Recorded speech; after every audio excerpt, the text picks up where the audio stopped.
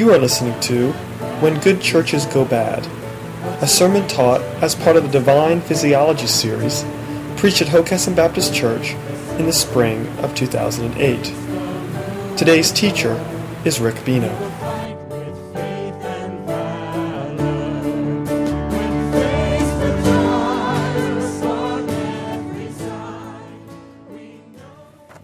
Well, good morning once again.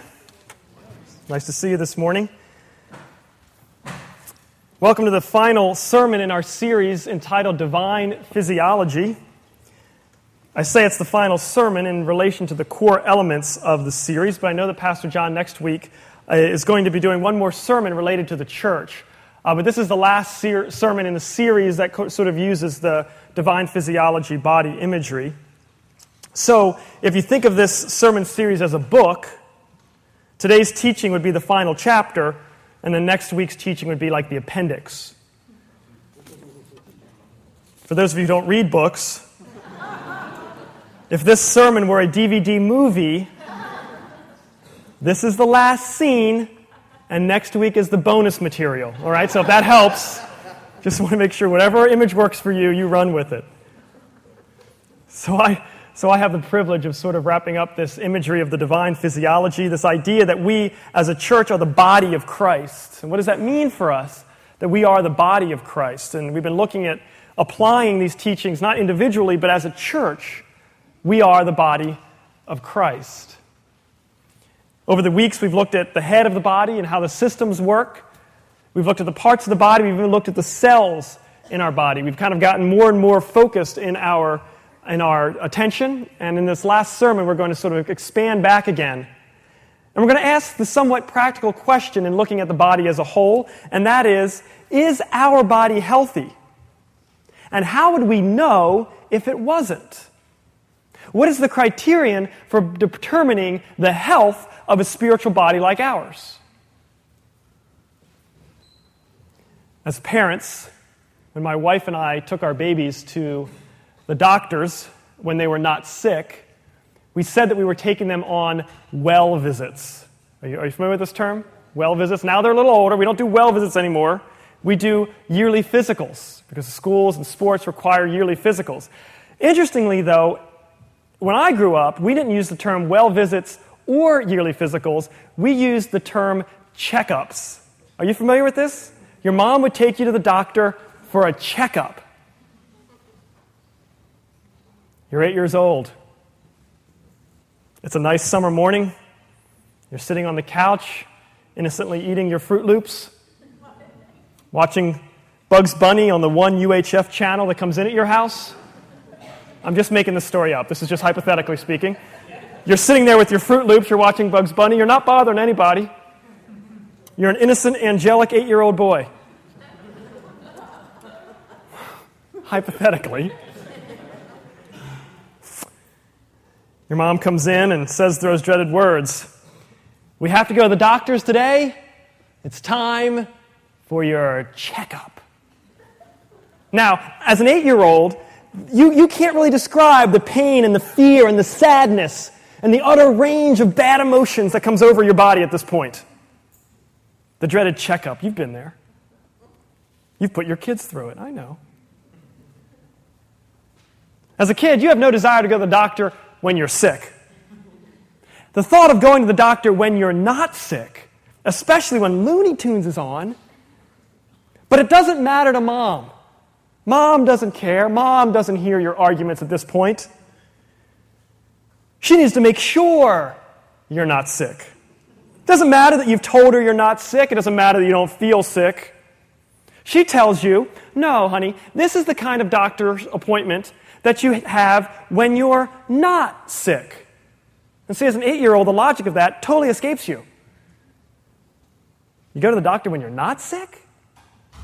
But the next thing you know, there you are, your little shorts and t-shirt, sitting on that cold piece of paper, getting poked and prodded and stuck until you feel worse than you did when you got there, and then you wonder what this whole doctor and medical profession is all about. But of course, the mom and the doctor understood something about all of this that you as an 8-year-old did not understand. And that is that checkups or well visits or yearly physicals or whatever you call them are essential in keeping us from getting sick. Checkups are evaluative, but they can also be preventative. You all know that many diseases can be stopped only if they're caught early enough, sometimes even before you feel sick. And what we have seen all along in this series is that what is true of the body, the physical body, is also true of the spiritual body, is also true of the church. It does a physical body good to have a checkup now and again to head off potential problems, and it does a spiritual body good to have a checkup now and again to head off any potential problems, to make sure that there's nothing brewing in our spiritual body, in our church body, that we might not yet feel, but that could someday kill us. And so it does well for us to have a spiritual checkup. And so I want us to have a well visit today, a spiritual checkup. And I think all of us would say that we are a relatively healthy church. I don't think you need to take the Hockessin Baptist body and throw it on the operating table for major surgery. But that doesn't mean we don't check in on ourselves every once in a while and ask, are we healthy? But in order to accurately check ourselves, we need to know what we're looking for. How do we know if we're healthy? How do we know if we're not healthy? As an 8-year-old, I didn't know why they were doing all these things. Listening to my heart, hitting me with little hammers, what's all that about? I didn't know what they were looking for, but the doctor knew. They were looking for an unusual sound in the chest. They were looking for a clog in the ears, swelling in the throat.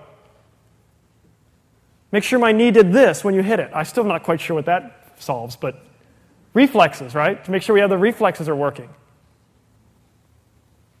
The doctor knew what she was looking for, and therefore was able to determine our health, my health.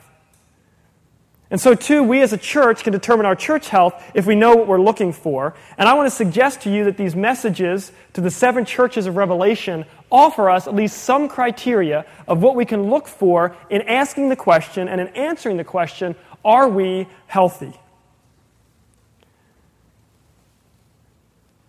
The issue of being a healthy church is important for all of us. I don't know if you've ever thought of it this way, but the world needs the church. The world needs you, and the world needs you to be healthy. The world needs us to be healthy. The church is one of God's blessings to the world.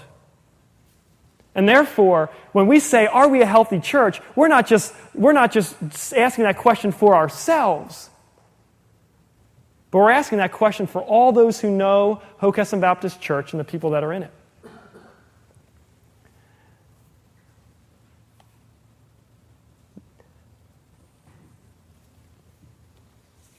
You need the church too. And the idea of needing other people, the idea of needing the church, that sometimes runs against our American sort of individualistic, I can do it on my own, I pull up my own bootstraps and I succeed. The idea of needing one another and needing a church can run against that. But the whole testimony of Scripture is that the gospel is for a people. It's sin that separates us. It's sin that fragments us. It's sin that isolates us. And it's the gospel that restores us to community and unites us and sets us in a place with others. Eugene Peterson says, the life of faith, yes, it's highly personal, but it's never merely individual. There is always a family or a tribe or a nation, a church. You may have heard people say half-jokingly sometime, well, it's okay if I go to hell. All my friends will be there. And I've responded to that by saying, there's no friends in hell. There's no relationships in hell. There's no friendships in hell, because relationships is a gift of God in our lives. Sin does not foster friendship. Sin breaks friendships. Those who go to hell will be separated from God and separated from their neighbor. Those who go to heaven will be ultimately restored to both.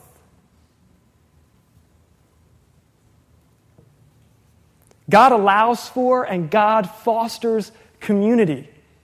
And this is the entire biblical witness is this way. It starts from the very beginning. It's not good for man to be alone. Later it says, do not forsake gathering together. Jesus says, when you pray, pray, our Father. Love your neighbor as yourself. Bear one another's burdens. The whole testimony of Scripture is that the gospel and living out the gospel is to be done in community.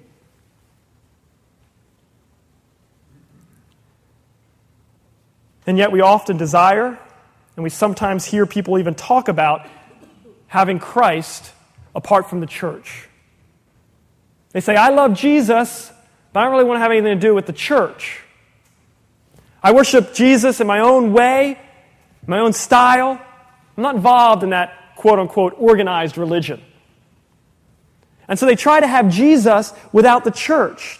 They want to be ardent followers of God, but they're cool when it comes to community.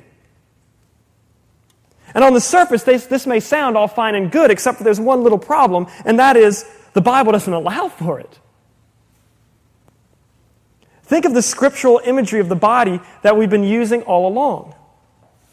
What exactly are we asking for when we want Christ without the church? You're saying you want the head without the body. That's just creepy. And what it does is it maims the image of Scripture that's given to us of the fullness of Christ.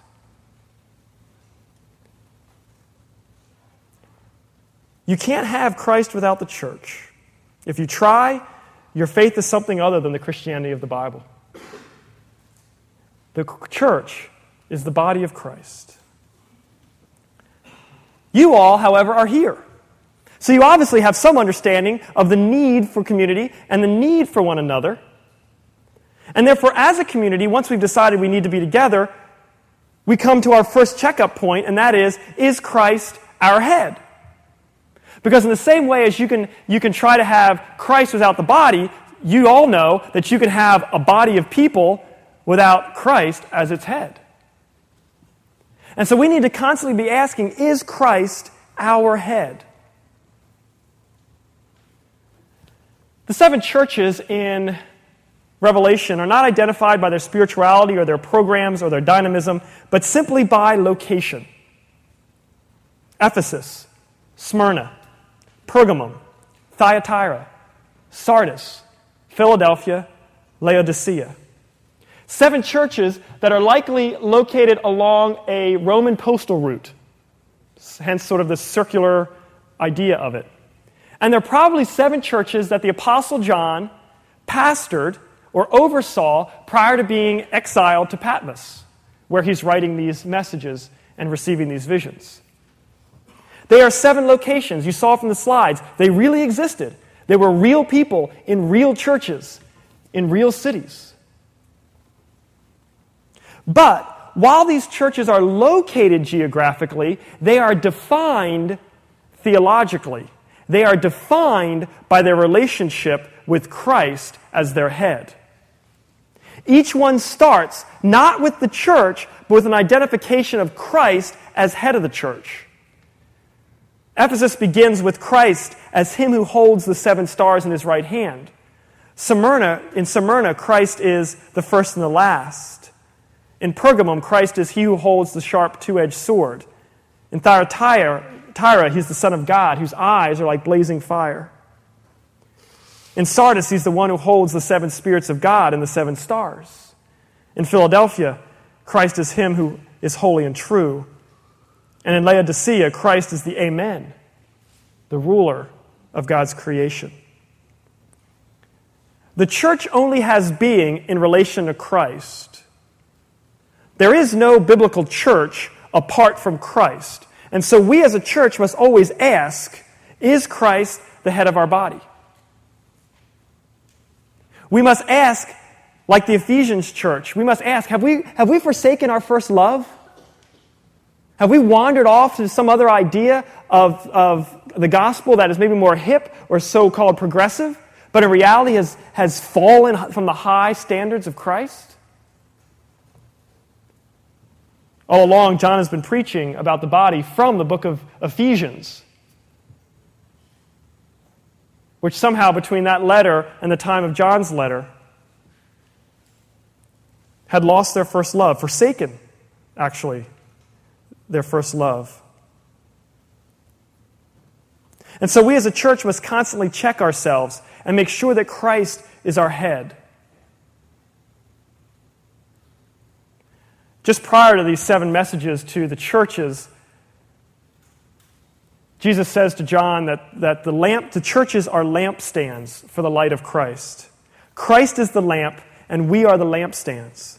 If we do not have Christ, then we as a lampstand, we've lost our function. We've lost our purpose. To use the body imagery, without the head, the body dies. And so we as a church, if we expect to live and to thrive, we must keep Christ as our head. We may be located geographically on this plot of land, but we must be defined spiritually by Jesus. If we lose that, if we lose Christ, then we become just a location. We become just a red brick building at 505 Schoolhouse Road. We must maintain our identity as a true church by keeping Christ as our head. Secondly, these messages to the churches reminds us that what we do matters. Multiple messages to the churches, as you heard, start with these words that I consider a little ominous when they come from Jesus. He says, I know your deeds. That should cause us to pause. We as church should pause when we know that Christ knows our deeds. Our deeds are not irrelevant. And some of the churches are praised for their deeds, others are corrected for their deeds. The Ephesians are praised for their hard work. The Smyrnans for their standing up under slander. The Pergamines are praised for not renouncing their faith. The Thyatians are praised for doing more than they did at first. The Sardinians, however, they're corrected for not having their deeds complete in the sight of God. The Philadelphians are praised for keeping God's word, and the Laodiceans are corrected for actions that are lukewarm. Our deeds are not irrelevant. What we do as a church, as a community, is important. How we treat one another within the community is important, and how we as a community, a church community, treat those outside of us is important. Whether or not we're growing spiritually is important. One thing that my children have always enjoyed about well visits is that they usually get measured, and they know how much they've grown since the last time they were measured. And so they come running home and they tell me there's some new number. And that's very exciting. And that's not a bad way to evaluate a church. Remember, the Thyatians, they're praised for doing more than they had done at first. This church is about 27 years old. We should be able to look back and say we are doing more and better than we did in the past. We have grown since the last time we checked. It is not good enough for our deeds to stay stagnant, or in the terms of Laodicea, it's not good for us to stay lukewarm. We should be growing, not just in numbers, but growing in maturity. And so we ask ourselves, are we maturing? Are we moving up the height scale in our spirituality? Our actions are not irrelevant. Jesus knows our deeds. And this could be a difficult trick for us. It's a difficult process to figure out how should we live, how should we act in the midst of the larger culture. And over the years, the church has kind of done a pendulum swing with this. Sometimes the church swings one way, and it totally rejects and condemns culture. It says you shouldn't have anything to do with it, don't even talk about it, build tall walls and live behind them.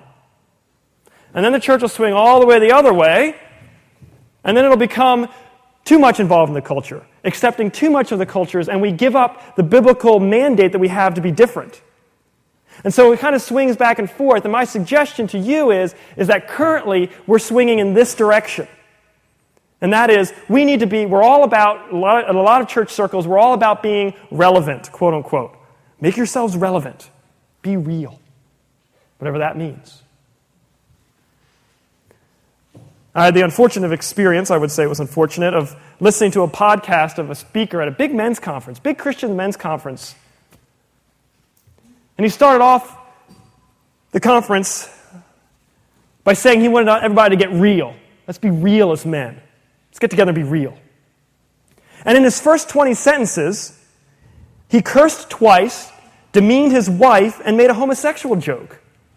And I thought, no, I can hear all of that with my friends who aren't Christian. That's not what it means to be real.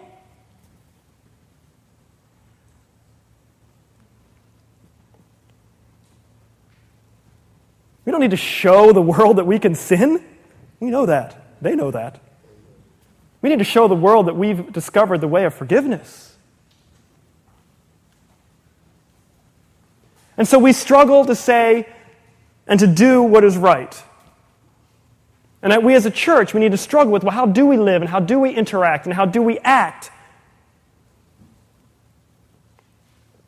But in all of that, we need to understand that our deeds do matter to Jesus. In addition to that, we discover from the messages to the churches that what we believe matters. Several of the churches are condemned or praised for their ability they're praised for their ability to fend off heresy, or they're condemned for their willingness to accept heresy, heretical teaching that leads people astray. In the same way that a healthy church must check its deeds, so also must we check our beliefs. What we believe as a community matters, and it can be hard to figure out what we believe. There's something in us that sometimes want to say, I just love Jesus, and somebody else can think about all that theological stuff. But in reality, we as a community are all responsible to think about that theological stuff. It's not Pastor John's job to figure out the theology for us. But we as a community work on what is it that we actually believe. And certainly, we can't just say we love Jesus but don't really know anything about that theological stuff if we are a maturing, growing church. Maturing, growing churches learn about that theological stuff. I should mention that statement doesn't even make sense because your belief about Jesus is theological. So think about that for a second and never say it. We love Jesus and we're working on the theological stuff. We love Jesus and we're trying to figure out what that means for this issue and for that issue and for this issue and for that issue. What we believe matters, and that's why we have Sunday school classes. That's why we have life groups and Bible studies. That's why we preach from the Bible. And we say, bring your Bibles and read your Bibles. I can guarantee that Pastor John would want you to listen to what he has to say from Scripture. And if it doesn't sound right to you, if something about it doesn't seem scriptural, you better email him, call him, talk to him. Because he wants to preach the truth of Scripture. And you want to receive and work through the truth of Scripture. What we believe matters. A healthy church understands the importance of its beliefs. Well, finally, in closing, how we respond to the Holy Spirit matters. We started off this whole worship time together saying, you who have an ear to hear, you need to listen to what the Spirit says to the churches. Our responsibility as a church is to listen to the Holy Spirit. Each of the admonitions or corrections that the churches receive are followed up with some sort of encouragement to correct it. The Ephesians are told to repent and go back to what they had done at first. Remember, they had lost their first love or forsaken their first love. The Smyrnans are told to continue to be faithful. The Pergamines are told to repent. The Thyatirans are told to hold on to what you have. The Sardinians, who had the reputation for being alive but weren't, were told to wake up. The Philadelphians are told to hold on to good teaching. The Laodiceans are told to repent, to hear Christ's voice, and to open the door. When the Spirit tells our church to do something, we need to do it. When the Spirit moves in the people and the leadership of our church, when the Spirit moves in your heart and in the heart of the community, we need to be people who have ears to hear what the Spirit is saying to the churches. My first couple of years that I was pastoring here at Hockessin, we were still doing one worship service. And for those of you who have been around for a while, you know that the idea of going to two worship services sort of bubbled up and then would go back down. It would kind of bubble up, we talked about it, would go back down. We just kind of went back and forth about it in my first couple years here and in the couple years before I came on staff. It just was something that we just sort of kept feeling out, just couldn't quite figure out how to handle it. Then one day we were at a church council meeting and the topic came up again. And the leadership of the church, the pastoral staff that was there and the deacons and the church council, and we all prayed about it and we agreed that it was time. We needed to go to two services. And so we kind of talked through it and kicking it around, but the problem was I was running this meeting and the problem was it was 3:02 and the meeting was supposed to end at 3. And I started getting all organizationally anxious. You know what I'm talking about? You've all been organizationally anxious, right? The meeting's supposed to be over, but it's not. And you're sitting there going, it's supposed to be over, but it's not. So I started getting all organizationally anxious because it was 3:02. The meeting had started at 9 in the morning. People had stayed till 3. I didn't want them to get anxious. So I started to kind of try to say, I don't remember what exactly I said, but it was essentially something like, organizationally speaking, that we were going to send the idea back to committee even again. And I remember quite distinctly Terry raising his hand. He probably remembers too. And at 3:02, he says these words, and I quote, "If we all feel like God is telling us to do this, then we need to do it. It would be disobedient for us not to." 3 months later, we had our first Sunday of two services. And for us, that moment, Terry's words at that meeting, was the Holy Spirit saying, listen, I'm telling you something, you all hear it, you all agree on it, but if you don't move on it, then you're being disobedient. And I think that kind of thing happens in 1,000 different ways in the church. The Holy Spirit speaks through different people, through the pastors, through the leadership, through the deacons, through this group, through that group. And that's what keeps us maturing and moving forward. Yeah, it might be risky sometimes to listen to the Holy Spirit. It may be outside our comfort zone. It may not be even something that everyone in the church is totally on board with. But if the Spirit is asking us to do it, then we got to do it. And so a healthy church is one that listens to the Holy Spirit when the Holy Spirit speaks to us. Well, I think all of us know that church life, it's not always easy. And unfortunately, I know, I've talked with many of you, some of you have been very hurt by churches in the past. You've been very hurt by Christians. Some of you have been hurt by our church. And I fear to say that there's probably a time where we'll hurt each other again along the way. But the testimony of these 7 churches is that church isn't always the tidiest place. I'm not sure if the culture has changed a little bit, but when I was growing up, I had multiple friends who had a room in their house that you didn't go into. The living room. It was usually the living room. So me, back in my 8-year-old, I had this 8-year-old thing going on. You would just peek. I had a friend growing up, he lived down the street. I literally, in the first 12 years of my life, was in his house 5,000 times. I went in his living room twice. The living room was a polished room. It was dusted, it was polished, it was set just right. The vacuum marks were still on the floor, right? You didn't go into the living room. It wasn't a place where little boys went. And sometimes we wish the church was like that. Polished, nice, vacuum marks on the floor. But the problem is this. The church is not a polished living room. The church is a messy family room. There's going to be a ring left by somebody's coffee on your coffee table. Somebody's going to leave their socks where you would not think they should have left their socks. And they will not put the remote where you can find it. But you know what? There's something oddly dead about that room that I never went into. And there's something oddly dead about churches that aren't lived in. So we're going to live in it.